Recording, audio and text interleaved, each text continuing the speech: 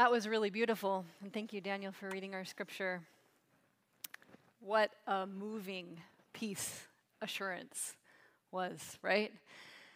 The whole faith journey and song right there. It was really a gift to have you here today. Thank you for sharing with us. We appreciate it.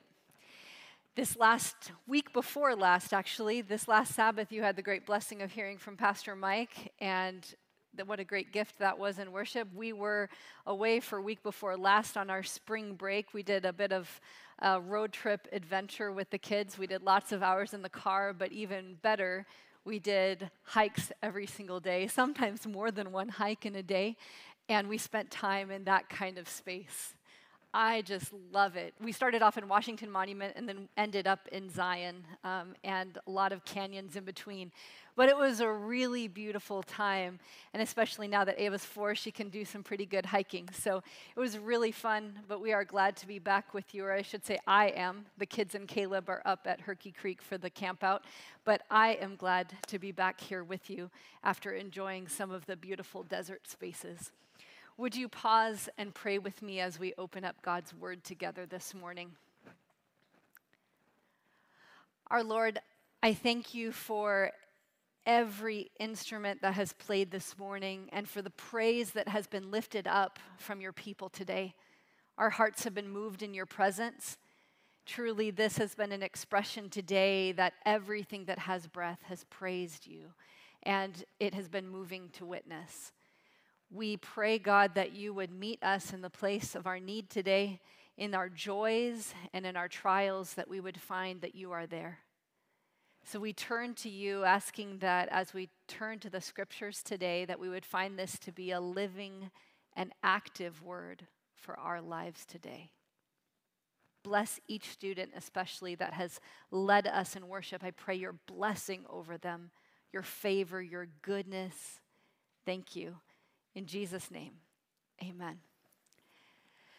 There's a pastor that describes this story of taking a colleague with him to go visit a woman, a longtime member of the church who was now on her deathbed.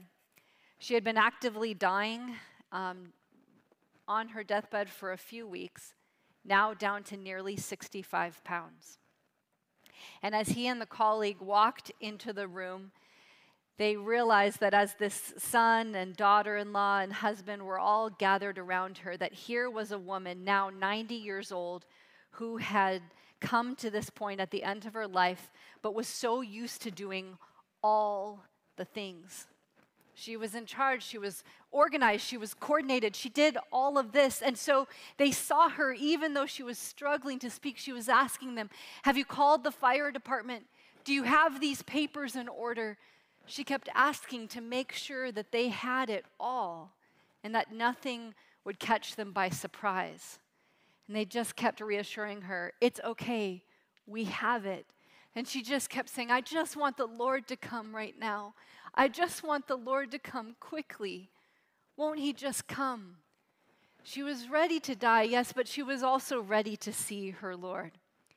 And then when others had thinned out and gone to the kitchen to get snacks, this pastor and her husband and her were the only ones left in the room. And he leaned over to her and he said, "Darling, just relax. Be at peace. Rest in the Lord. And just wait for the Lord." And she turned as if this statement caused her even more stress. She said, "I can't," with just such strength. And he said, "Then, my dear, wait anxiously for the Lord. It's okay." And the pastor commented that this statement, more than anyone else, trying to make her relax or trying to make her to be something else, this statement more than anything else brought her peace. Could see it wash over her body as she was just, "Oh, I can just be right where I am. All the way up to the end.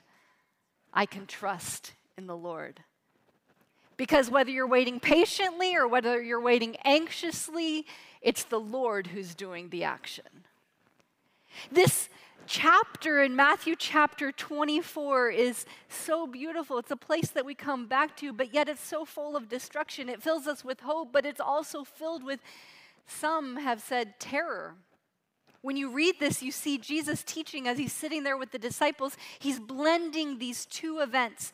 One that they were anticipating that was very imminent for them, which was the destruction of Jerusalem.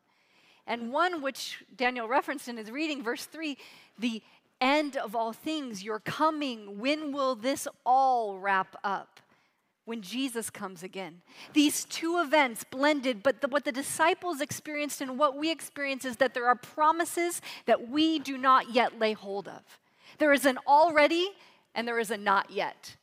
We recognize as we study the coming of Jesus that, like Pastor Steve with his giant clock around the neck, we find ourselves waiting and waiting and waiting. So as we look to this text today in this chapter, we see that there are these points of disaster that are recounted. There are states of the human heart as well as states in the environment that could cause us to be afraid. There's wars, betrayal, hate, false prophets, the love of most growing cold. As you look at all of this, some have said, how can this chapter bring peace? But there's promise right here in this too. Turn with me to Matthew chapter 24, and we'll find this teaching of Jesus, this blending of what he was instructing them as well as what he is instructing us with now.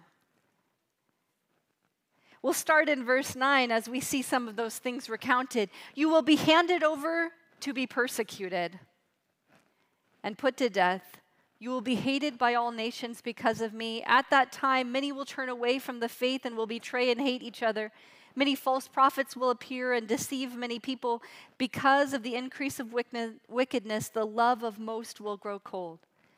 But whoever stands firm to the end will be saved. And verse 14 is the crux of this chapter, this message, I believe. And this gospel of the kingdom will be preached in the whole world as a testimony to all nations, and then the end will come. You see, wars and famines and earthquakes, they will be taking place then, and they're taking place now. These signs of destruction have been taking place throughout all periods of history.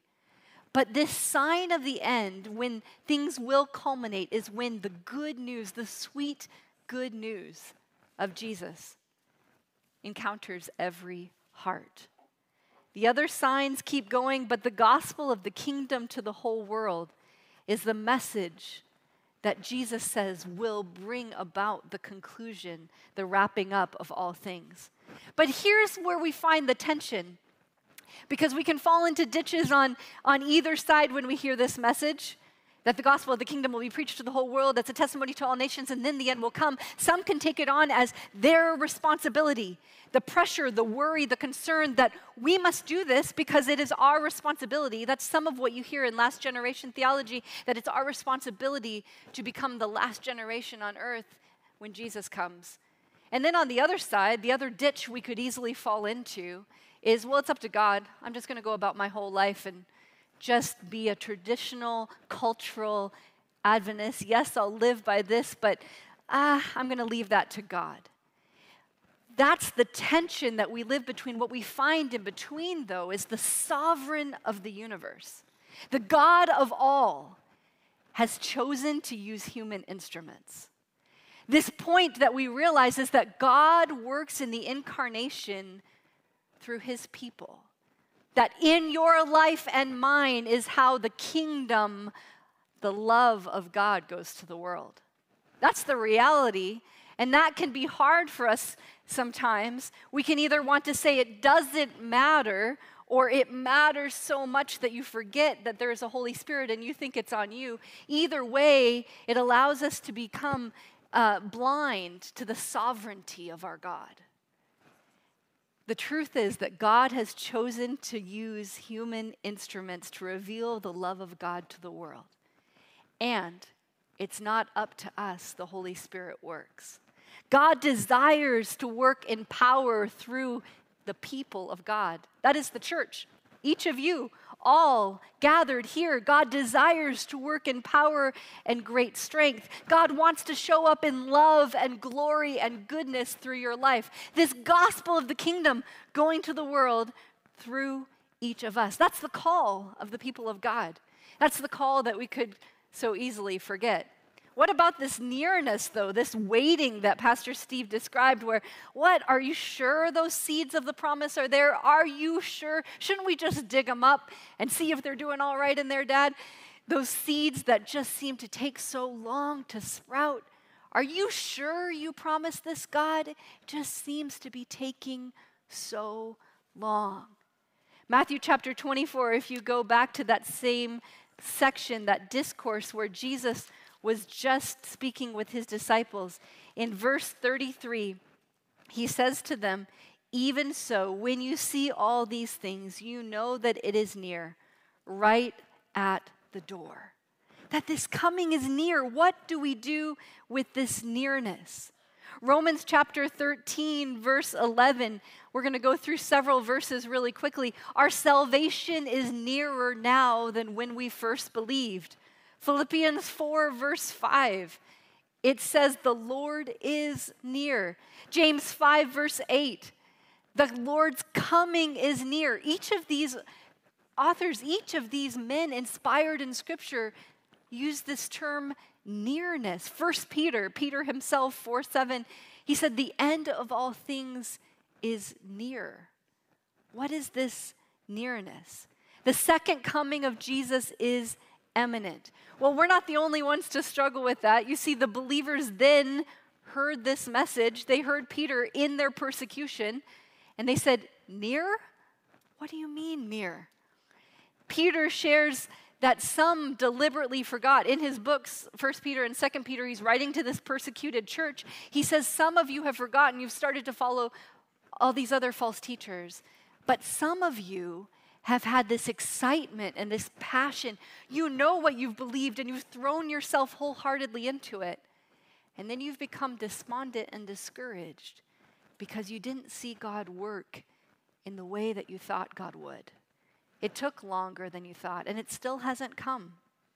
I wonder if any of us here today, if we were honest, would stop and say, God hasn't always worked in the way I thought God would. I'm still waiting on things that God hasn't done in my life. Or some of you have gotten far older than you ever thought you would. Some have recounted stories to me that when you were in high school, when you were in academy, sitting in the band, you thought, oh, there's no point in me registering for college because Jesus will be here before I could ever graduate. Some here in this room today have told me that they thought Jesus would come before now. What do we do with that reality? What do we do when God takes longer? Is God unfaithful to the promise? That's what Peter was answering the people in 2 Peter 3.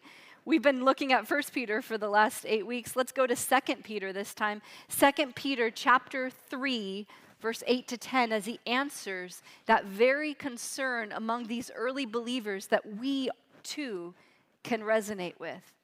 He says, "But do not forget this one thing, dear friends. With the Lord, a day is like 1,000 years, and 1,000 years is like a day. The Lord is not slow in keeping his promise, as some understand slowness. Instead, he is patient with you, not wanting anyone to perish, but everyone to come to repentance. But the day of the Lord will come like a thief. The heavens will disappear with a roar. The elements will be destroyed by fire. The earth and everything done in it will be laid bare." Peter understands that some were bothered. They were becoming despondent and discouraged and despairing. Where is God? We've been waiting. We've been hoping. We're in our persecution, but nothing has happened. And he recounts for them 2 points in this section, 2 reasons to substantiate what this apparent delay of the second coming is all about. Number 1, he says, our perception and God's perception are not the same. This verse 8, where he says a day is 1,000 years and 1,000 years a day, is actually rephrasing Psalm 90. Psalm 90, verse 4. It's not a direct formula. Peter uses like to say this is similar to, or this is something that we could understand like, that God understands the passing of time differently than us. We get irritated by even short delays, right? We become aggravated by just even having to wait 15 minutes when we thought our appointment would start at this time instead of this time. God understands time different than us, Peter says. For God, time looks different. God hasn't forgotten the promise. God hasn't forgotten his purpose. That's Peter's first point. God doesn't understand time the same way you do. Secondly, he says, the problem of the parent delay has to do with God's purpose in delaying. You see, we could understand and view this delay as God's weakness. Some even say God isn't even involved in the day-to-day activities here on earth. The idea of judgment is foolish. The idea of a second coming or a divine rescue, what are you talking about?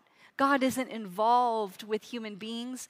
But Peter says the delay is not the sign that God is uninvolved or disinterested or has forgotten. The delay is a sign of God's compassion. The delay is a sign of God's heart. That God is deeply concerned about human beings and wishes that none would perish. That's a very different understanding of delay, that God cares about every single person here, that God wants every one of us to be saved, to be rescued, to fully experience the love of God.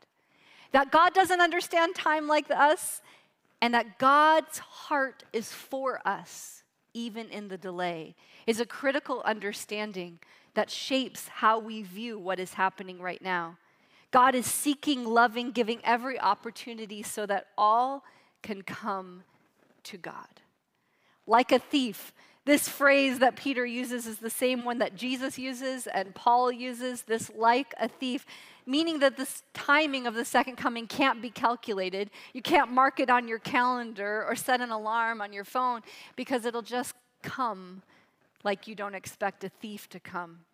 Mark 13:32 emphasizes this too. But about that day or hour, no one knows, not even the angels in heaven nor the Son, but only the Father. No one knows. This is just going to come, Peter emphasizes, as Paul and Jesus did too. Going on right there with 2 Peter, if you continue on from that section that we just read, in verse 11 he says, since everything will be destroyed in this way, what kind of people ought you to be? You ought to live holy and godly lives as you look forward to the day of God and speed its coming. That day will bring about fire, the destruction of heavens by fire, and the elements will melt in the heat. But in keeping with his promise, we are looking forward to a new heaven and a new earth where righteousness dwells. So then, dear friends, since you are looking forward to this, make every effort to be spotless, blameless, and at peace with him. Bear in mind that our Lord's patience means salvation, just as our dear brother Paul also wrote to you about the wisdom that God gave him. As Christians, we look forward to this coming. We open ourselves up to the redemption and the rescue, the newness, the life that will be coming. And while we wait, we open up our hearts to the transforming work of God. What kind of people ought you to be, Peter says. Because of this promise, as you wait, what kind of people will you become as you are waiting? The verb here means to strive, to make an effort, to be eager, to be open. You're saying, work in me. I'm eager to have you do this in me. Come. It's this sitting on the edge of your seat, ready, like I want your work done in me while I wait for this promise of God. Peter reminds us here that the purpose of our understanding of biblical eschatology is to make better disciples of Jesus in the here and now. In other words, you're delving deeper into understanding Matthew 24 and understanding the promise of God and the coming of Jesus makes you a better Christian today. It transforms my life today.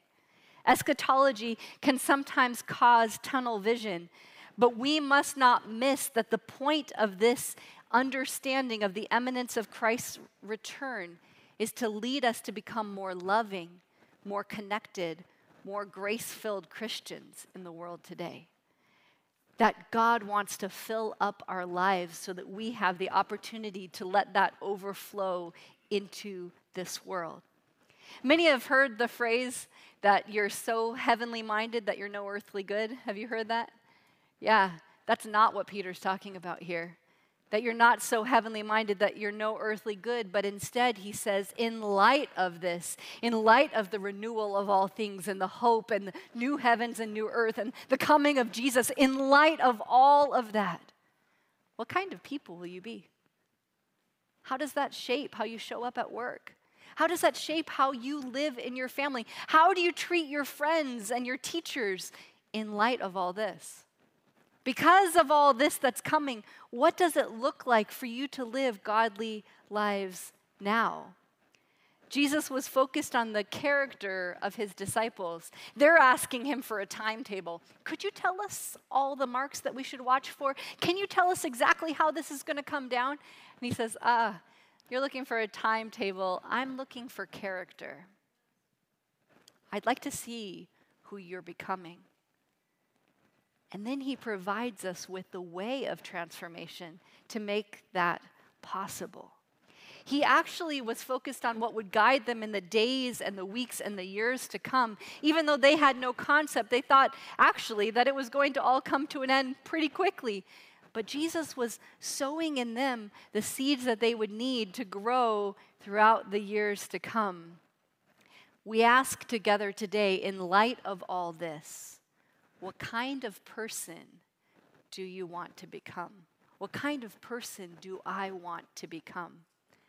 You know, this comes with college decisions and career decisions. I'm always emphasizing, yes, find your passion. Find those things that you're looking for. Are there any seniors here? Anyone? A few? I thought you were a senior. I knew it. Yeah, exactly. Okay. It's important to find your passion, to find what God has equipped you for and skilled you for. But even more than that, God cares about the character that you're developing, regardless of what decision you make, what career you choose, what kind of character will you have? What is God forming you to be? We are to be people constantly looking forward, having hope in the renewal of all things, which causes us to be open to being transformed people now.